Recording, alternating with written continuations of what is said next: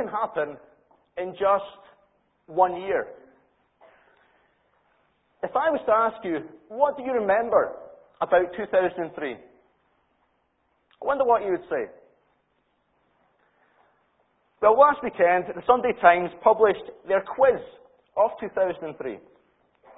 And in this quiz, we were reminded of various events which took place last year. Let me give you some of the highlights. 2003 was, of course, the year when Saddam Hussein was captured in Iraq.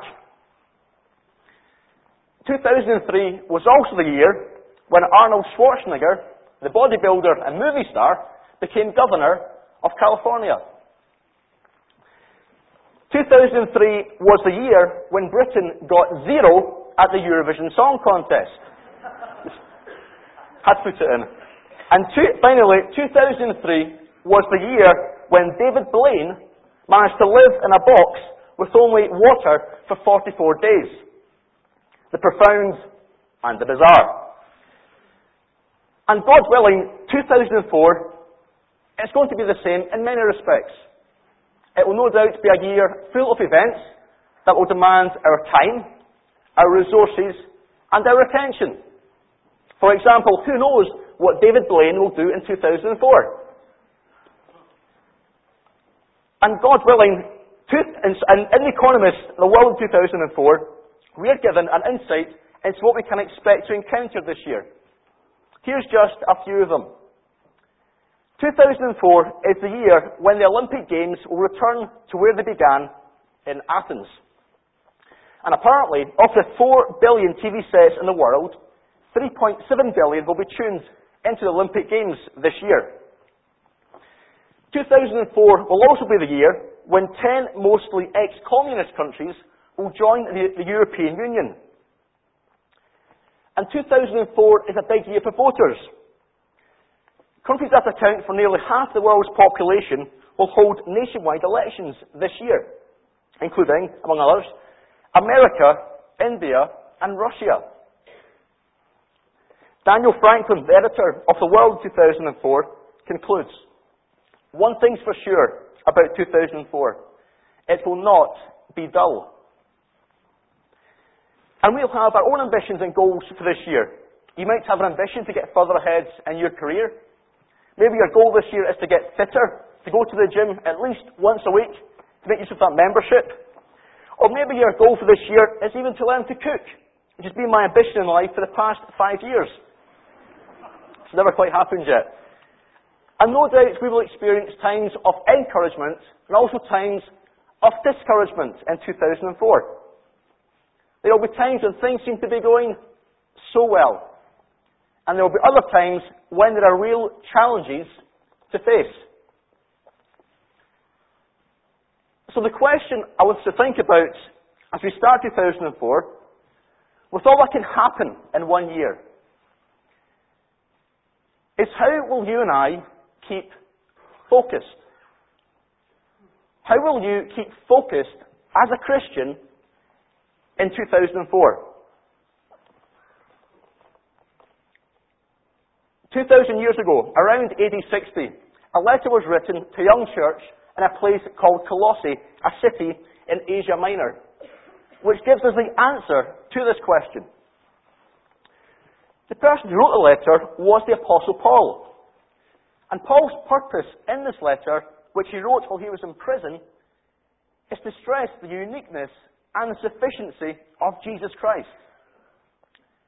And in doing so, Paul reminds us that the way we keep focused as Christians is by recognizing who we are serving. We are serving a magnificent Christ. Robert Murray McCheyne wrote the same thing in one of his letters. He wrote, "If we are to know the blessing of God in our lives and ministries, we must live in daily contemplation of the greatness and glory of our Lord Jesus Christ." And that is Paul's advice for the church in Colossae, and also for us here in Edinburgh. We are to look at Jesus Christ. So let's read Colossians chapter 1 and verses 15 to 20. And you'll find it on page number 1182 of the Pew Bibles. Page number 1182, Colossians chapter 1 and verses 15 to 20.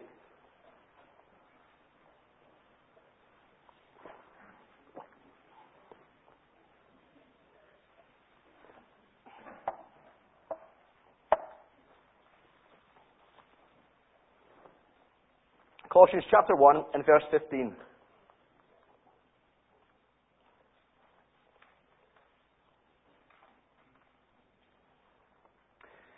He, that is Christ, is the image of the invisible God, the firstborn over all creation.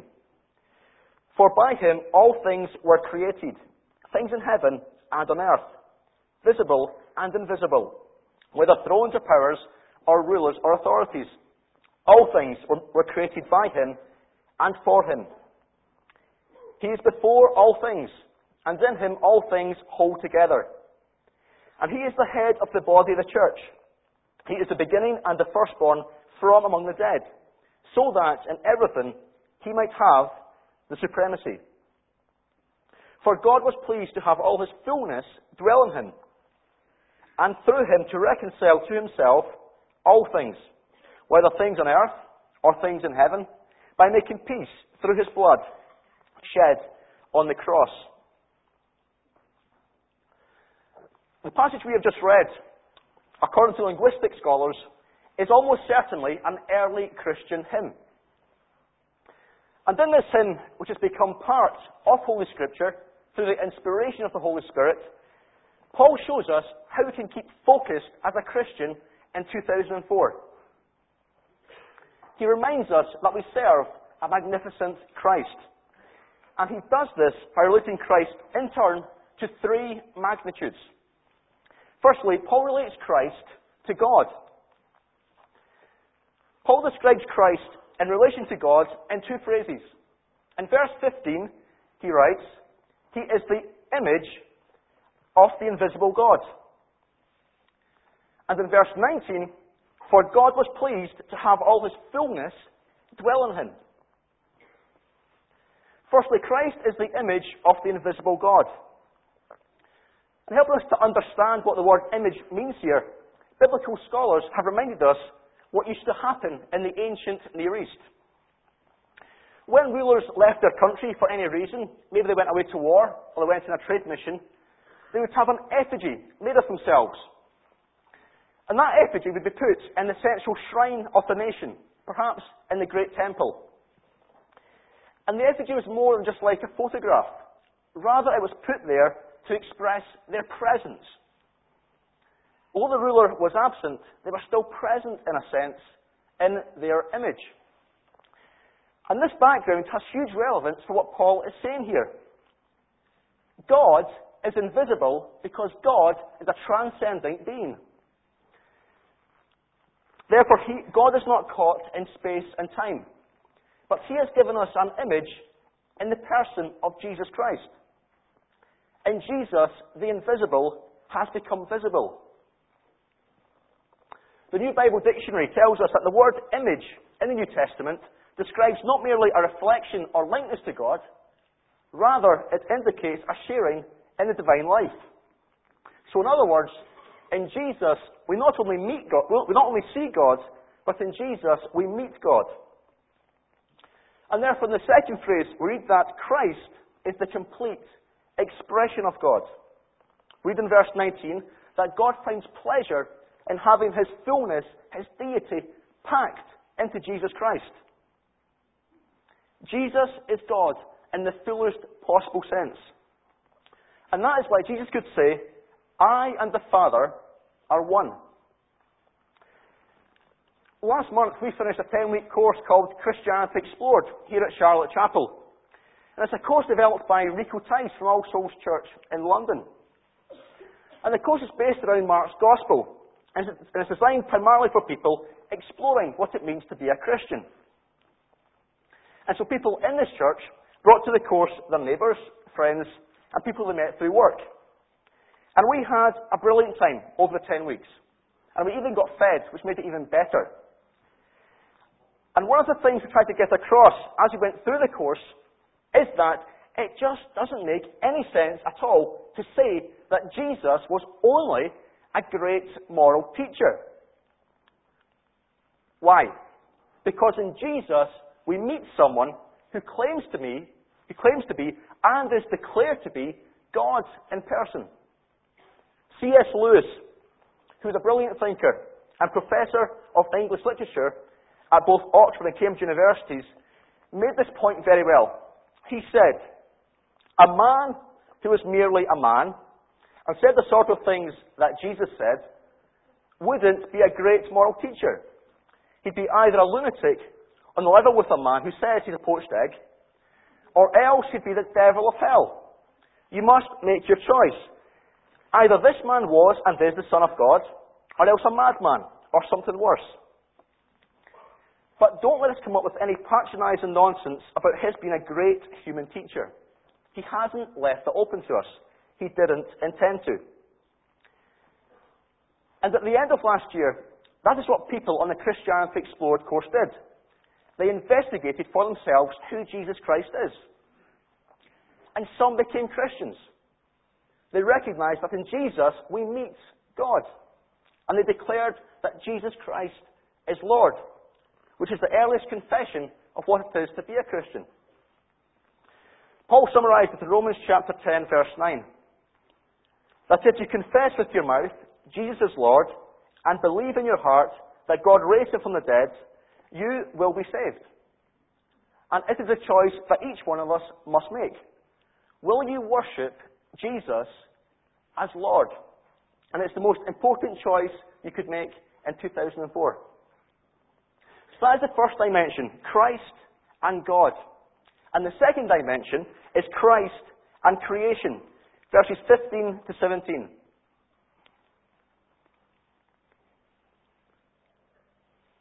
There are three aspects of this great reality which are featured here. Christ is the source, he is the sustainer, and he is the goal of creation.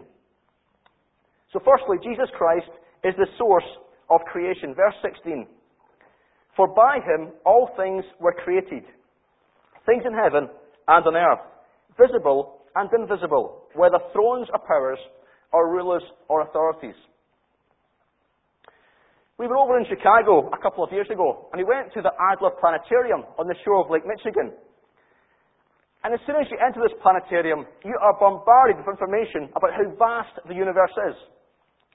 And so we stood there with the rest of the tourists trying to look very intelligent, as we were told how vast the universe is. You see, we didn't want to give the British a bad name. But the sheer vastness of it all, the billions of galaxies and stars that make up our universe. And Paul tells us here that Jesus made it all, the visible world and also the invisible world. All things were created by him and for him.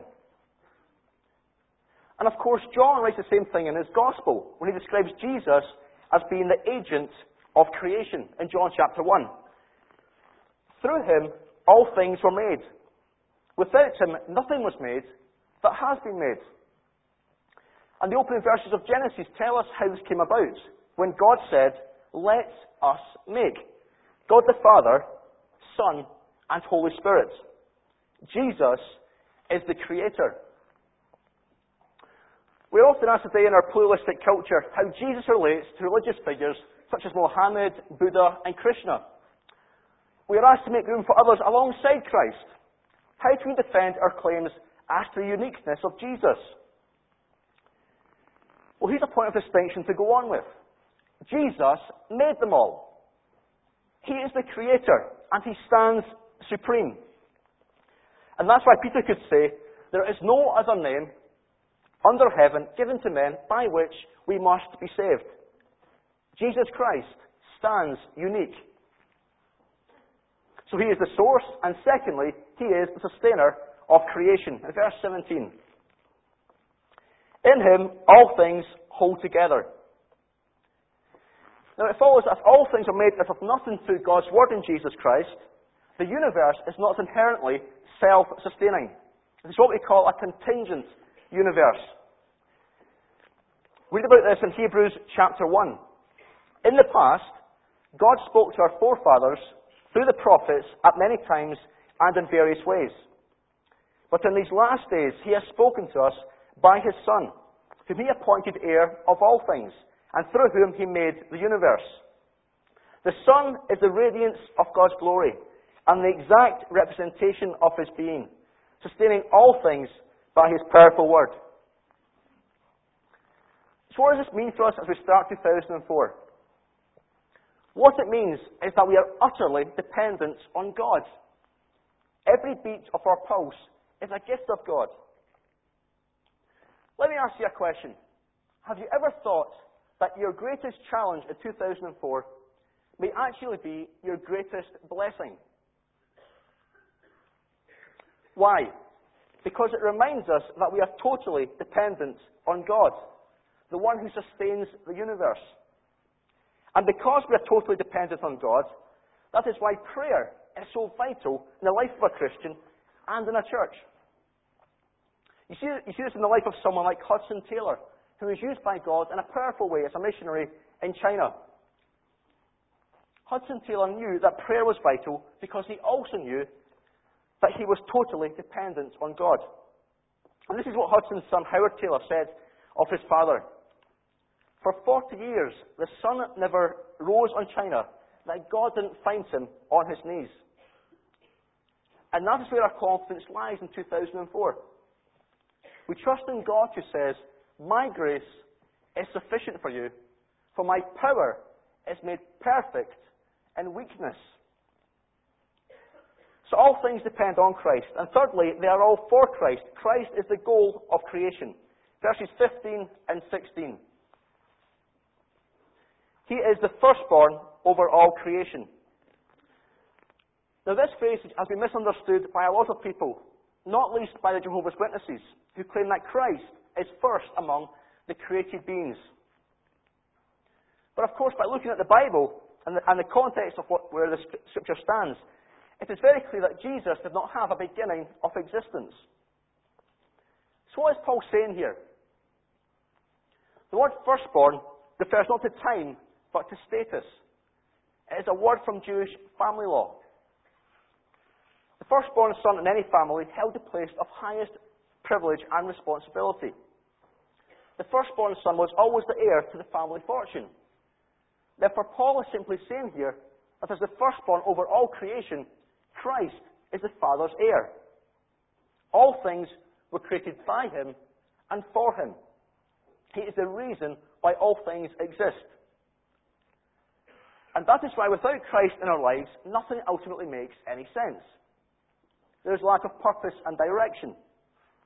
As Augustine of Hippo wrote at the start of his famous Confessions, "You have made us for yourself, and our heart is restless until it rests in you." So he is the source, he is the sustainer, and he is the goal of creation. And that leads us to the final dimension, which in many senses is the greatest of all, Christ and humanity. Verses 18 to 20. Christ is the Saviour of the world. In verse 18 we read, "He is the head of the body, the church." Paul is writing here of Christ's union with his people. And implicit with this is the incarnation. The Word became flesh and made his dwelling among us.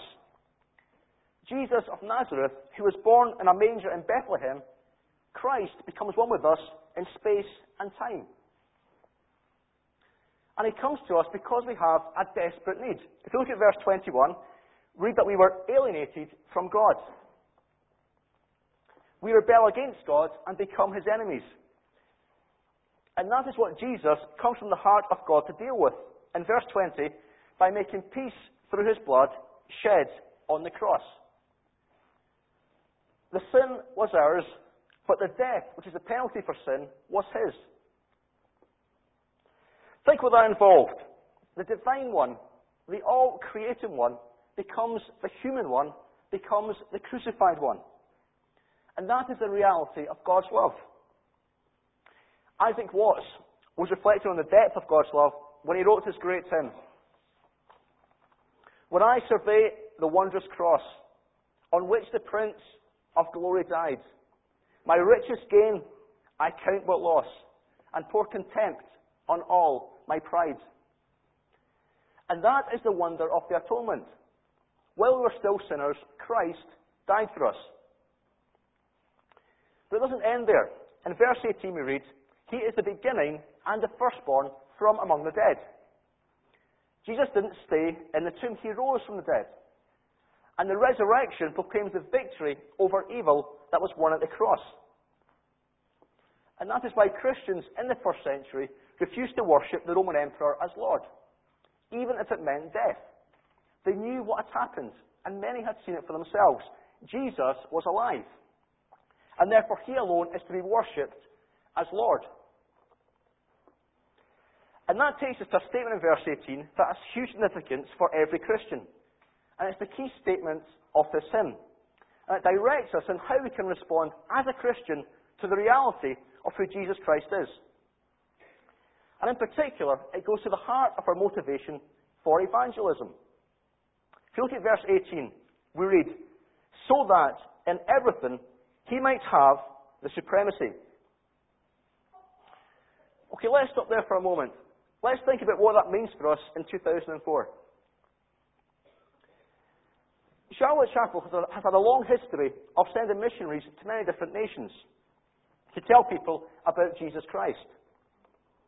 Currently, we as a church help support 40 missionaries operating in 10 different countries of the world. I want you to think about this question.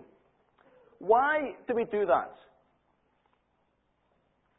And why do we run courses like Christianity Explored here in Edinburgh and put adverts in the metro inviting people to attend? Why do we have events like the vigil during the festival? And why do we have guest services here at Charlotte Chapel on Sundays throughout the year? In other words, why evangelism? Well, we'd all probably say we are obeying a commandment, the Great Commission. We are to go and make disciples of all nations. Another reason is compassion for people living without Christ. We long for people to find in Jesus what we have found, and that is new life. But Paul gives us here in verse 18 another answer, which in many ways is the highest motivation of all.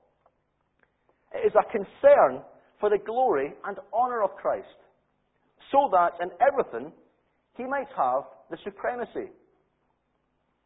In recognising who we are serving, we are motivated to tell people about Jesus and what He has done. And that is God's will. God's desire is that all people everywhere should worship Jesus as Lord. And that is why evangelism, properly understood, is a form of worship. It is a way of exalting Christ, lifting His name on high. And what that means for us, for you and me, is that you cannot have a passion for God without having a passion for the lost. Robert Murray McShane put this very well. He said, there are two things in the Christian life that we can never desire with sufficient ardour. One is personal holiness of life, and the second is the honour of Christ in the salvation of souls. That is the motivation. So how do we apply this personally to our lives in 2004? Can I try and be very practical here? Next week, as you go back to work, after the Christmas break, or as you meet with your neighbours, ask God to put in your heart 2 or 3 people who you can pray for this year that they will become Christians. Pray for them and spend time getting to know them. And there are a lot of things we can do anyway which we can invite other people to. For example, how about going out for a meal or going to Starbucks for a coffee with someone at your work who is a non-Christian? Or how about inviting some folks from your street to watch a sports event with you? It can also be a good excuse for watching the Olympic Games.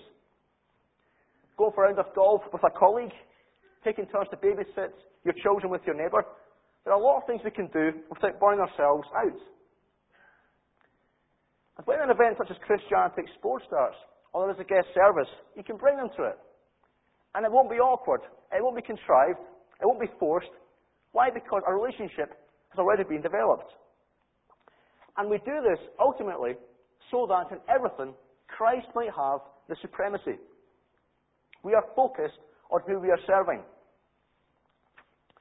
Just over a year ago, I was at a place called Wheaton College in the United States. And at Wheaton, I met a lady called Lisa Beamer, who, along with her husband Todd, an account manager with the software company Oracle, demonstrated what it meant to keep focused on who they were serving. They were a fairly ordinary couple living in Princeton, New Jersey. Lisa looked after the kids, David and Drew, and Todd had done well in his profession, gaining the respect of his colleagues. Because of his professional success, more and more of Todd's clients were multinational companies, which meant that Todd was frequently travelling long distances to meet with his clients.